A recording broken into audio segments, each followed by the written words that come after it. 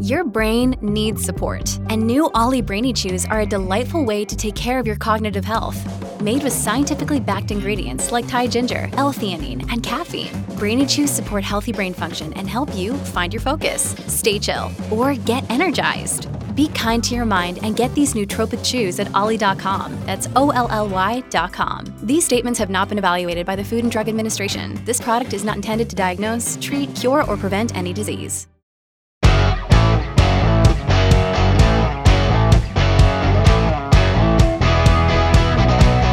Coming up on today's show, Minister of Advanced Education for the province of Alberta, Dimitrios Nicolaides, will join us to talk about the situation with Athabasca University. The resource-fueled budgets in Alberta. Now we're into a surplus situation once again. What's the danger in that? Does it really hide some deep-seated and ongoing problems? And the Conservatives held their final leadership debate last night.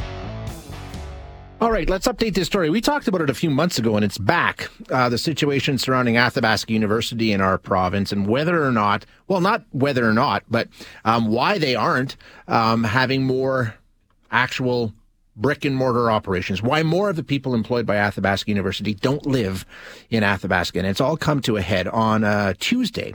A statement released by the Minister for Advanced Education set a deadline, September 30th. Is the ultimatum given to the University of Athabasca to come up with a plan to move away from what they call their near virtual strategy, where basically they're doing much of what they do online. Move away from that and set up a situation where more of the school staff actually live and work in that small community. It's about 3,000 people.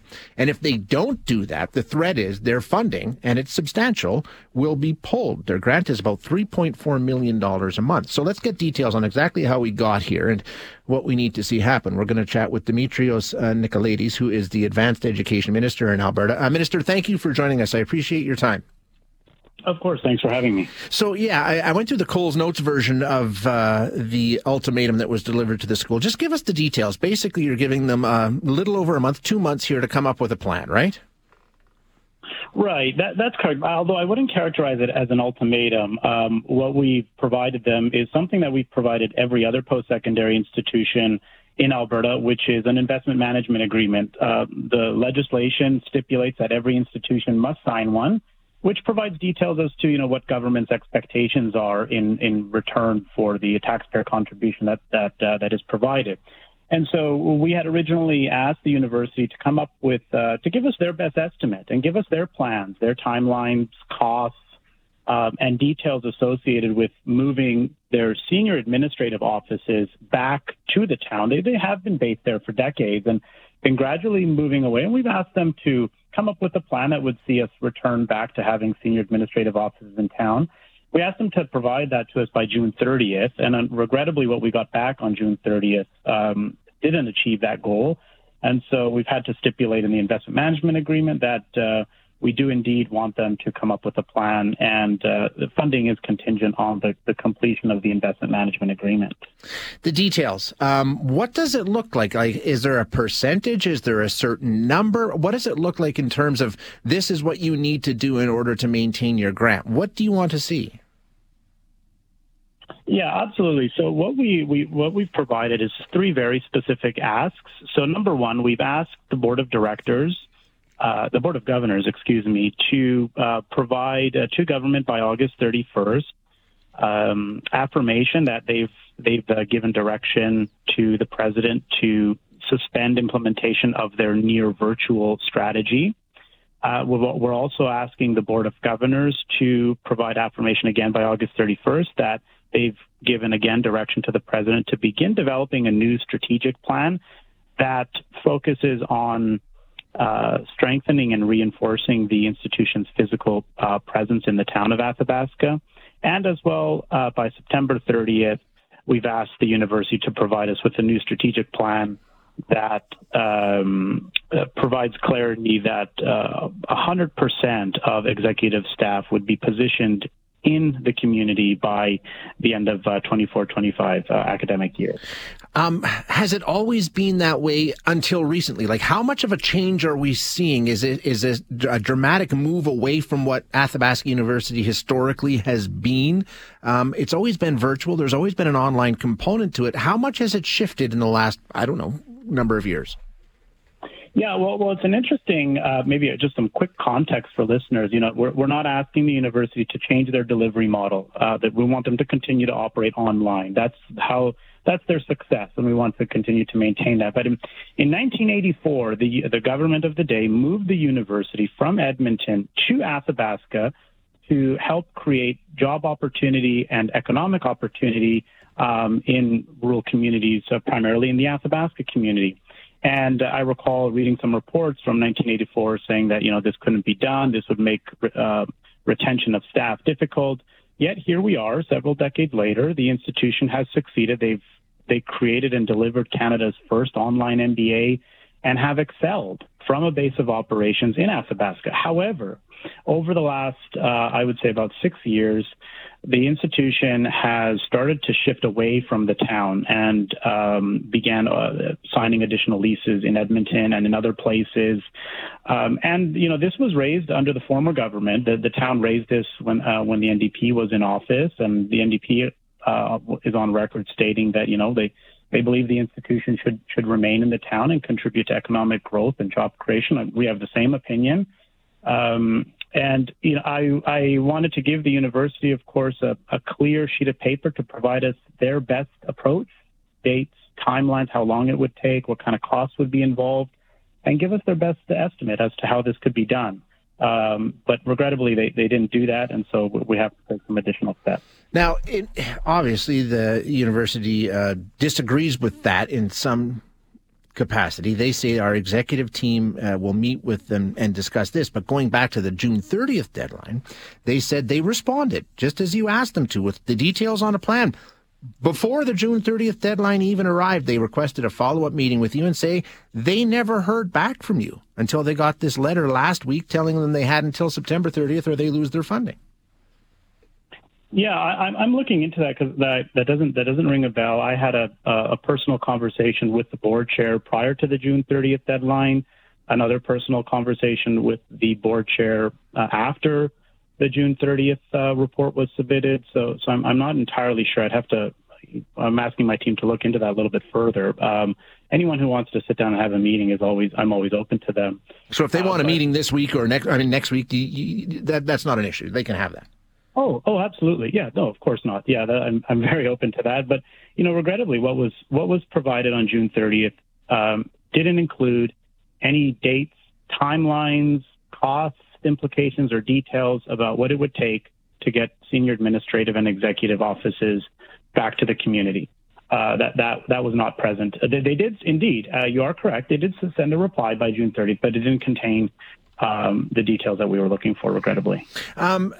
Basically, this comes down to, and you and I spoke about this a couple of months ago when this all came to a head the first time around. It seems to me like a misunderstanding on somebody's part as to what the focus of this university is, because the president is saying, you know what, we want to offer the best education we can, and we can't recruit talent if we have to tell them they need to live in Athabasca. And the response from you and from the mayor and from a lot of people involved is, it's not about that. It's about an economic driver and a job creator. I mean, is that a fair statement? Well, I think it's about both. And again, let's not forget, when the government in 1984 made the decision that the university would move from Edmonton to Athabasca, a lot of detractors were saying the very same thing, that the university won't be able to recruit staff and it won't be successful. But, of course, here we are several decades later, and the university is an incredible success. And I want to see it continue to be successful as a premier online university provider. And I believe they can do that from the town of Athabasca. And we're not asking for something new.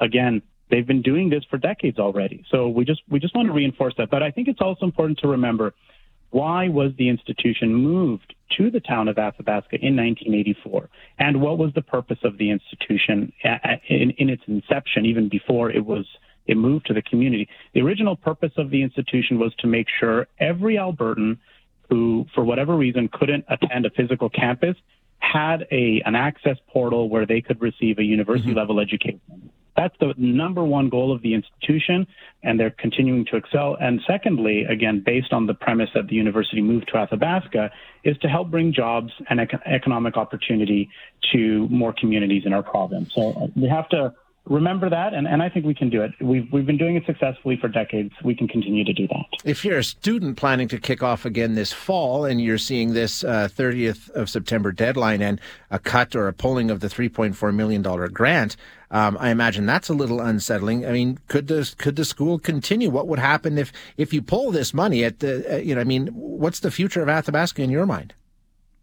Oh, the future of Athabasca is very bright. There's, as we've seen, as a consequence of the pandemic and more online delivery, more online and distance work opportunities, there's incredible opportunity for growth with the institution. And again, I think we can do that with a strong base of operations in the town. Mm-hmm. And again, this isn't every single post-secondary institution. 26 government-funded post-secondary institutions are required to sign an investment management agreement with government. And we're asking the same of Athabasca, just like we've asked of all the other universities. And, of course, made some specific requests in there about what we want the university to achieve. Minister, well, I've got you one last question. It came out yesterday. Changes to the full-time students grant. Some concern from some students. I was reading about the opposition asking questions about this as well. Why was the change made, and why was there so little notice to the students affected by this? Yeah, we made some changes to that. The primary purpose of the Alberta Student Grant is to assist low-income Albertans and any other low-income individuals access post-secondary education, because I think we can all agree that cost shouldn't be a prohibitive barrier. And previously it was open to both low and middle-income students. And we've seen some significant demand on the grant over the past few years. I think in 2019 it exceeded the available budget that we had allotted. So we've just had to fine-tune the program and really focus it on low-income individuals to make sure that any individual who is encountering financial barriers is able to receive the support that they need to be able to access post-secondary education. So just the decision by the province to not increase the pool of money, just to change the way it's dispersed, but no increase to how much can be spent on these grants? Yeah, again, it's primarily about assisting and supporting low-income students. And, just on that note, I was also very fortunate a few weeks back to announce $15 million in new spending over 3 years to establish a new bursary for low-income students. So there is more money that is going into to student support services more broadly. As I mentioned, there's a new grant that we just rolled out. It's $15 million over 3 years.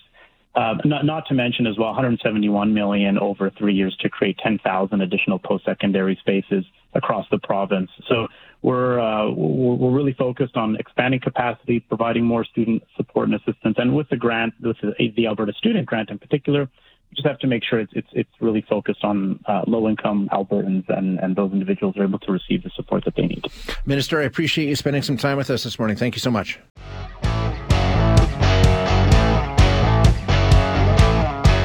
Have a conversation here. It's kind of interesting. I mean, not that long ago, we were talking about massive deficits in this province, and that's completely changed now, and we're looking at massive surpluses, and you know why.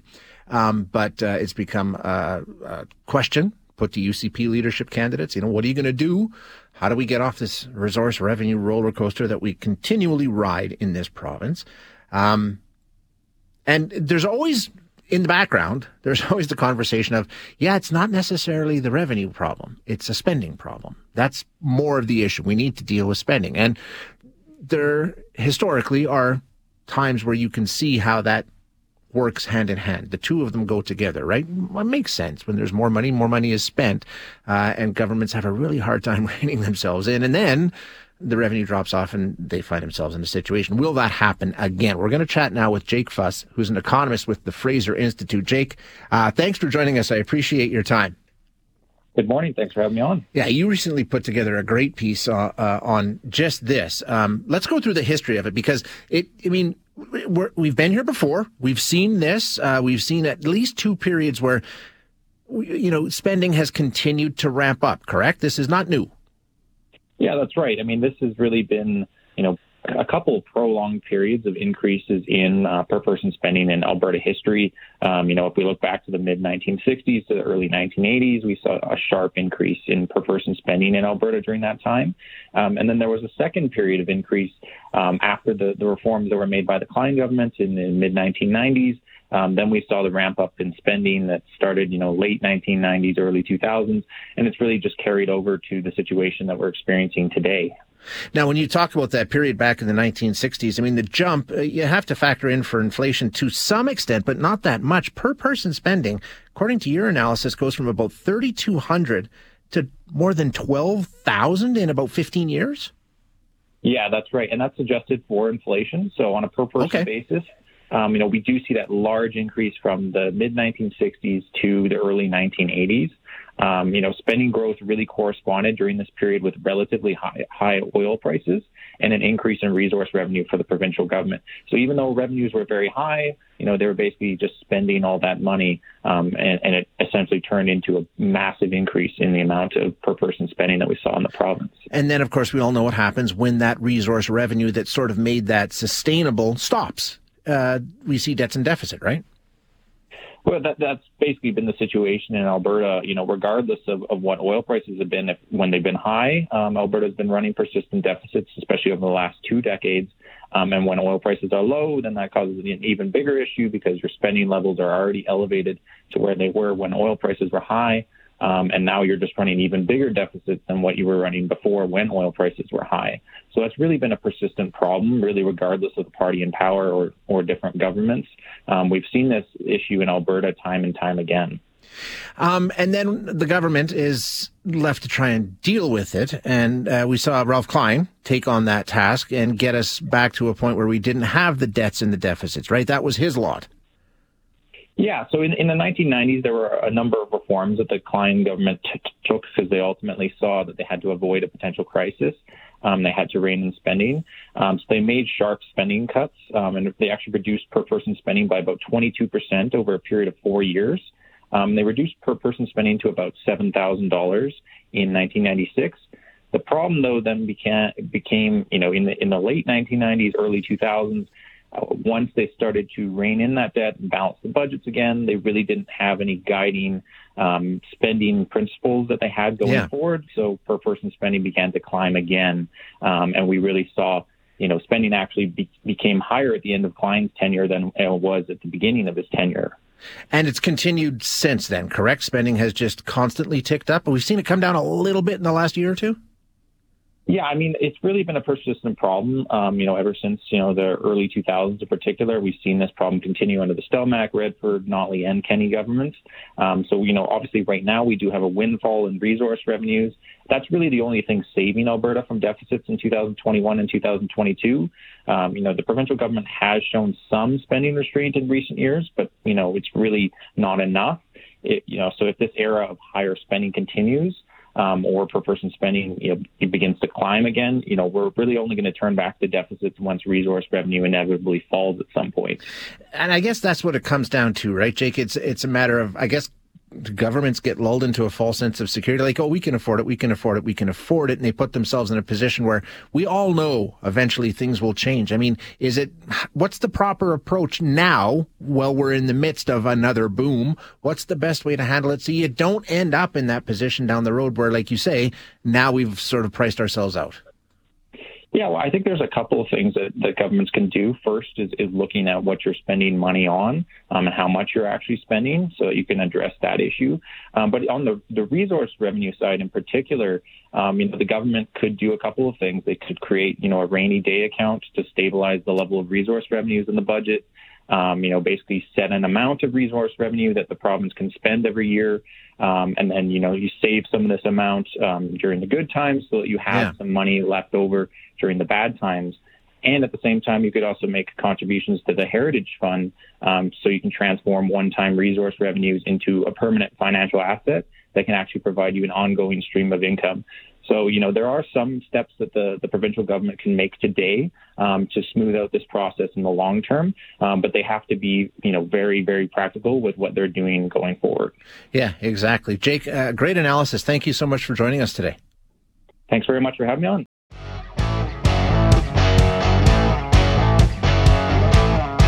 Did you watch the Conservative leadership debate last night? 3 out of the 5 candidates in the running attended. I don't know how much interest there was, and I don't know how much we gleaned from it, but let's find out. Let's dig into a bit. We're going to chat with Chris Chapin now, who's a veteran of Conservative leadership races and a managing principal of the Upstream Strategy Group. Chris, thank you so much for joining us. I appreciate your time, sir. Always a pleasure, Shay. Yeah, so I mean, there's a lot of discussion and a lot of fuss. I mean, of course, almost half of the leadership contingent didn't show up for the debate last night. Do you think it was necessary? I mean, a debate never hurts, I guess, right? I thought it was, frankly, completely unnecessary, Shay. I think the rationale for both Poilievre and Leslyn Lewis to skip it, I think, was well justified. This wasn't part of the original plan of the campaign, and it, I don't know if you recall, but frankly, the debate felt like the equivalent of the 2016 Republican primary. They had so many contenders seeking that nomination that they split it into 2. But there was the debate with Trump in it, and then the consolation debate. It felt like the consolation debate last night. I think you're right. I think it was widely suspected that Pierre Poilievre is the leader. Also, the format here, Jean Charest was caught on the mic saying, "Well, this is strange. I've never seen anything like this before." It was different. I mean, the Conservatives are trying really, really hard to reinvent the debate format, and I don't think it's worked out for them. Not at all, unfortunately. I thought, I didn't think it could get weirder or stranger than the debate with the paddles going up. And the trombones. And the trombone. But I think they managed to find a way. It looked like an episode of In Between Two Ferns last night, or them sitting around a kitchen table having a discussion. So I don't know what the party was thinking. It looked like they scrambled to organize this. It felt like they scrambled to organize this. And ultimately, that's what the product turned out to be. Did anything meaningful come out of it? I mean, they did actually talk about some issues. I don't think anything meaningful came out of it because I don't think anybody was paying attention. I mean, the entire narrative, the entire discussion about this debate was about the fact that Pierre and Leslyn skipped it and the $50,000 fines that their campaigns were willing to eat. So, I mean, unfortunately, I think the party made it more of a spectacle about who wasn't there than the actual topics that were discussed. And, and when you hastily scrape together a debate like this, it wasn't any surprise that I think at one point their Facebook Live peaked at like 300 viewers. Really? Online. Yeah. And I mean, you contrast that to Poilievre, I think well-planned and well-executed a rally at the exact same time. His Facebook Live had a couple thousand people tuning in. So I think that really spoke volumes to just the energy of the respective campaigns in this race. And I think we're about to see a pretty resounding win for Poilievre once all the ballots are cast. Yeah, it certainly does look that way. I mean, based on all the indicators that we've seen. So with him deciding to not go yesterday and sort of being really scornful about why he's not going, what's the thinking there? Is it just, hey, I'm in a position where it can't benefit me in any way. It could possibly hurt me. So why would I even mess around with this? I think it's exactly that, Shay. I think there's a lot of very smart people around the Poilievre campaign that understand that debates can do as much harm, if not more harm, than they can do good. I think back to Stéphane Dion was, it was a leaders debate that the clip from, do you think it's easy to make priorities came from. That was an extra leadership, or that was during a leadership debate. And the Conservatives used that and absolutely destroyed him in attack ad. So I think we knew what was going to happen if Charest and Poilievre teed off again. It was going to be very mean. It was going to be very angry between the two camps. And if I'm Poilievre and it's only cost me $50,000 to skip it and avoid that potential scrutiny and frankly just the attack that Charest was going to level and maybe others were going to level against him and provide fodder for the Liberals in the next election campaign, I think it's probably justified skipping it. Yeah, and Chris, when I was talking about this yesterday, and I was listening, I asked listeners if they cared if they were going to be involved, and a lot of them said, a bunch of them actually texted in and said, you know what, I voted 2 weeks ago. I don't understand why they're doing this. I've already cast my ballot, for God's sake. So, I mean, the timing of this whole thing it makes no sense either. Well, and I think that was exactly the justification that Pierre Poilievre's camp put out. I think it was a statement from, whether it was either from Jenny Byrne, or I know Jenny Byrne from his campaign had put out, was saying we're in the middle of getting out the vote. And same goes with myself. I just voted yesterday. I finally photocopied my license and sent in my ballot. But I don't understand the purpose. The debates have always kind of been structured before the membership cutoff, so prospective members can get an idea of what's on the ballot ultimately. But just the way it was organized, I know the party said they sent out a survey to party members who resoundingly said that they wanted this debate. I don't recall. I'm a party member. I don't recall ever seeing that membership survey, although admittedly I ignore a fair bit of the the spam emails the party sends out. But I don't know anybody that was resoundingly calling for another debate other than the three camps that were sitting around that kitchen table last night. The one thing that people seem to be talking about the morning after, and it's not even really debate related, it did come up in the debate, and that's Jean Charest's future, whether he's going to stick around, what his plans are if he doesn't win the leadership. He's been completely non-committal, which by all accounts, I mean, that's a no, right? I mean, if he's going to stick around, he would say, yeah, I'm going to stick around. He'd be full-throated and saying that's the plan. By not answering, isn't he saying, no, I'm not going to stick around? It certainly feels that way, Shay. I think he's been pretty clear without saying it. Everybody knows, and I don't think he realizes that that's hurting him. You know, I think to his credit, Patrick Brown had already laid the seeds for his exit before the party disqualified him. He was quite upfront that said, I wouldn't run for a party led by Pierre Poilievre. I just don't understand why Charest doesn't use the same language. He clearly has no interest in running again for the party. Frankly, I think that's probably the case just about depending on anybody who wins this race if it wasn't him. I think, and party members can smell that from a mile away, and I think the evasion from answering the question and being upfront and just saying, yes, no, I have a plan on leading this party, but I don't plan on running under Pierre Poilievre. I don't understand the complication here. So the question is, we're about a month away from this all being wrapped up, September 10th. When we take a look at the concerns that a lot of people had, including Charest and Aitchison, talking about, you know what, we're tearing ourselves apart throughout this campaign. The division is only getting deeper, and then we're going to have to pivot and be united to head into the election. What do you think the shape is? There was a lot of talk about unity around that table last night and making sure everybody is united. Where do you think the party stands as we head into the final days here? Has damage been done? There's always damage done in the leadership race. There's always animosity. I always found that it's very much at the staff level. It gets bitter. Each side, each camp's worked hard, wants to win. They say nasty things throughout, and they hold grudges against each other.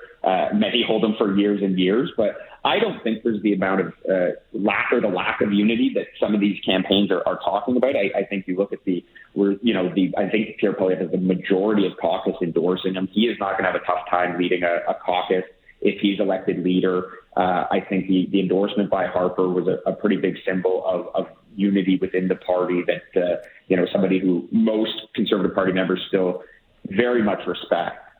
Endorsing Pierre, I think, really was the cherry on top of his sundae. That's been a very well executed campaign. So I don't think there's going to be a lack of unity after September 10th. I think the bigger problem might be, like I said, bringing some of the folks who went and ran some of these different campaigns back into the tent.